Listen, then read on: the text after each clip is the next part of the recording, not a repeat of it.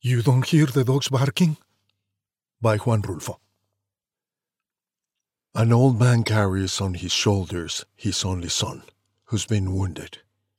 He has to cross a mountain in the dead of night to get to the next village, where there may be a doctor to look after him. Both their lives unravel in the journey.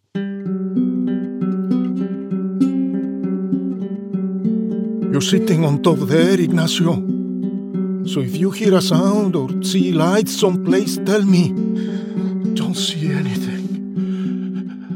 We ought to be close by now. Yeah. Don't hear anything, though. Look properly. Don't see anything. You're a sad case, Ignacio.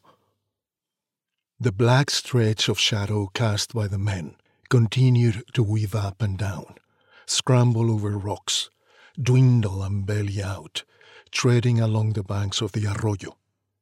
It was a single, staggering shadow. The moon came rising steadily from the earth, like a rounded-out flare. We ought to be reaching that town by now, Ignacio. Since your ears aren't covered, see that you listen out in case you hear dogs barking. Remember they said Tonaya was right on the far side of the hill? And it's been hours since we left that hill behind us. Remember, Ignacio? Yes, but I can't make out that thing. I'm getting tired. Set me down. The old man took a few steps back until he met solid rock that he could rest against, but he wouldn't take the load off his shoulders. Even with his legs starting to give, he didn't fancy sitting down, because he wouldn't have the strength afterwards to hoist up the weight of his son, who all that way behind hours ago they had helped him load on his back. And since then, he had been carrying him like that. How are you feeling? Bad. He hardly spoke. Gradually, less and less. Every so often he seemed to be sleeping. Every so often he seemed to grow cold, trembling. He realized when his son got the shakes from his shuddering, and from the way those heels dug into his sides as if spurring him on, and then the way his son's hands, fastened around his neck, juddered his head like a rattle. He clenched his teeth so as not to bite his tongue, and when that spell came to an end, he asked him, "You hurting a lot?" "Some," he answered. At first he had said, "Let me down here. Leave me here. You get on by yourself. I'll catch up with you tomorrow or whenever I get the strength back a bit." About 50 times he said it. Now he wasn't even saying that much. There hung the moon, straight ahead of them, a large red moon that flooded their eyes with light and stretched and darkened their shadows along the ground. "Now I can't even tell where I'm going," he said, but no one answered.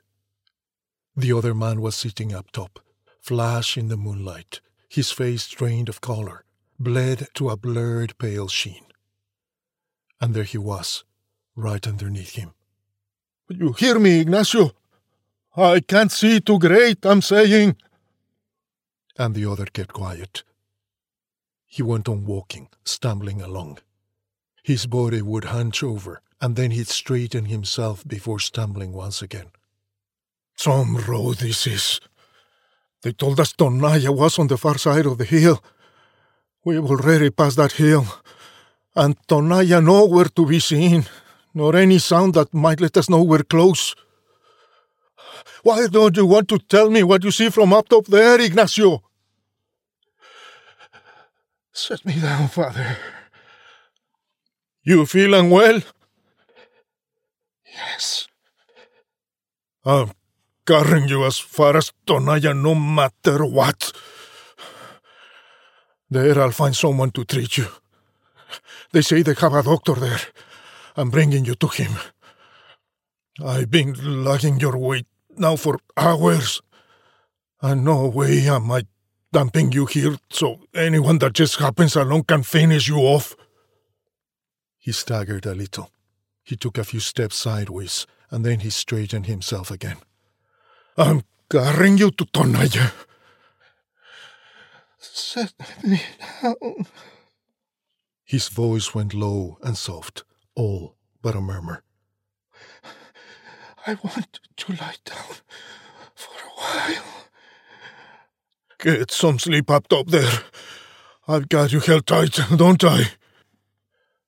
The moon rose steadily, near blue in the bright sky. Light bathed the old man's face, damp with sweat.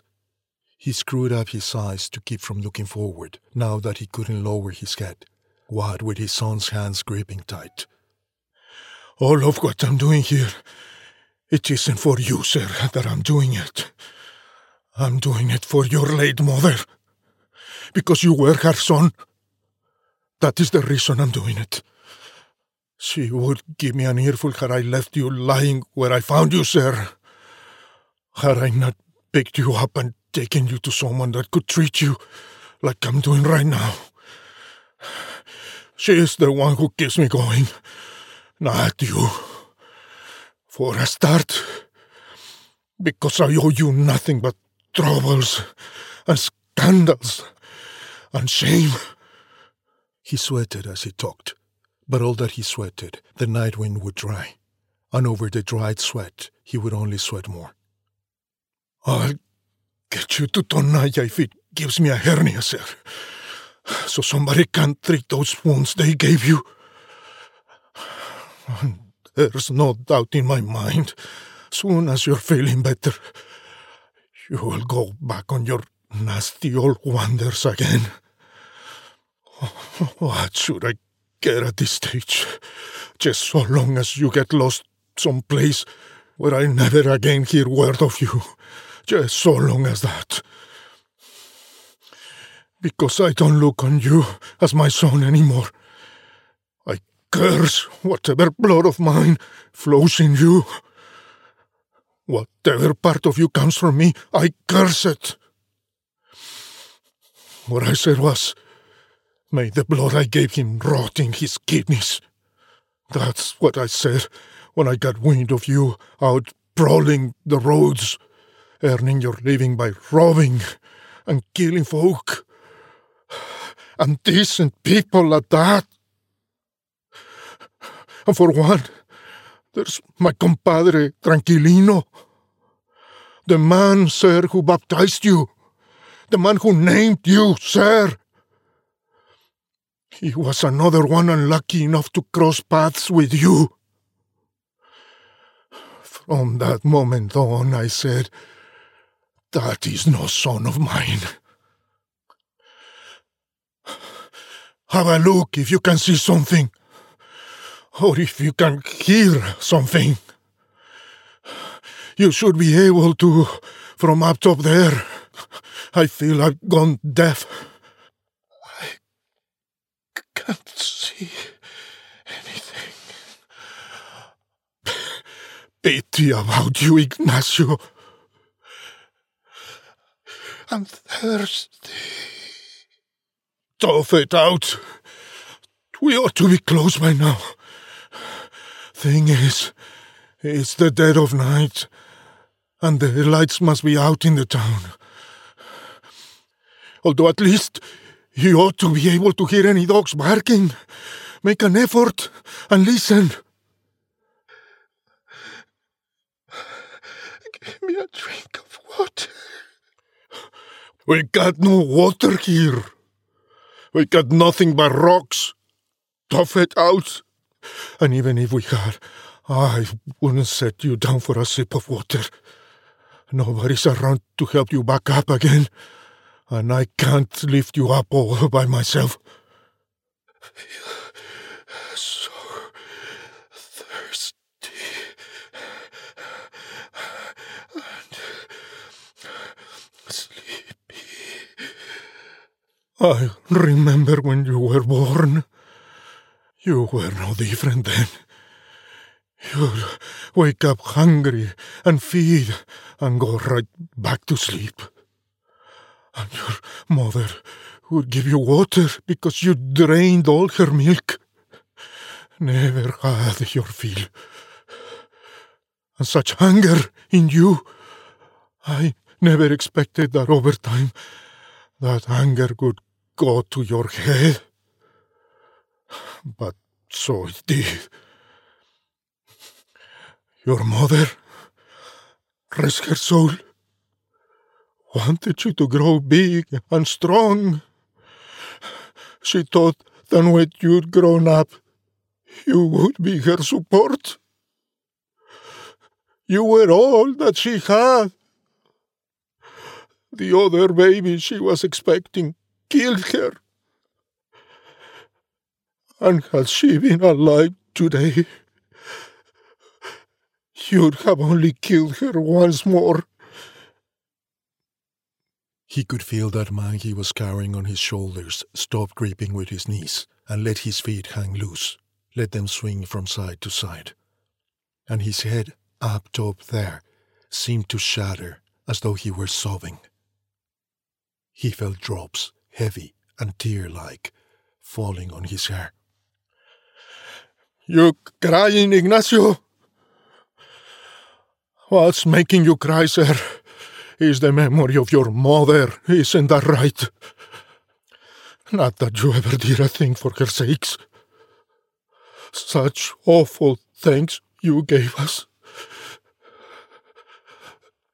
Seems like instead of affection, we made your body brim with something wicked.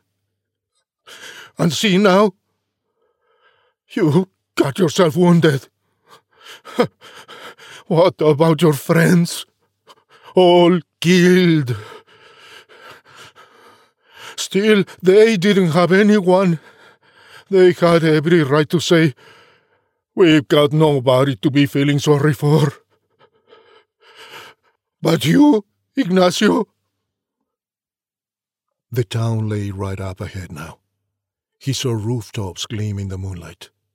He thought the weight of his son's body would crush him as his legs buckled under him in the final slog. The first shack he reached, he leaned back over the curb of the footpath and he let go of the body, in a flop, as if they dislocated every joint in him. He found it difficult to unpick his son's fingers, which had been digging into his neck. And when he pulled free, he heard dogs barking all across the surrounds. And you couldn't hear them, Ignacio? He said. No. You couldn't even do that much for me.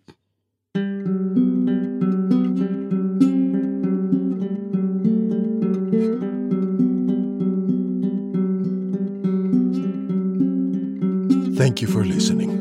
I'm Gabriel Porras, professional voiceover artist. Visit me on gabrielvoice.com or at radiantwhispers.com to enjoy more great literature.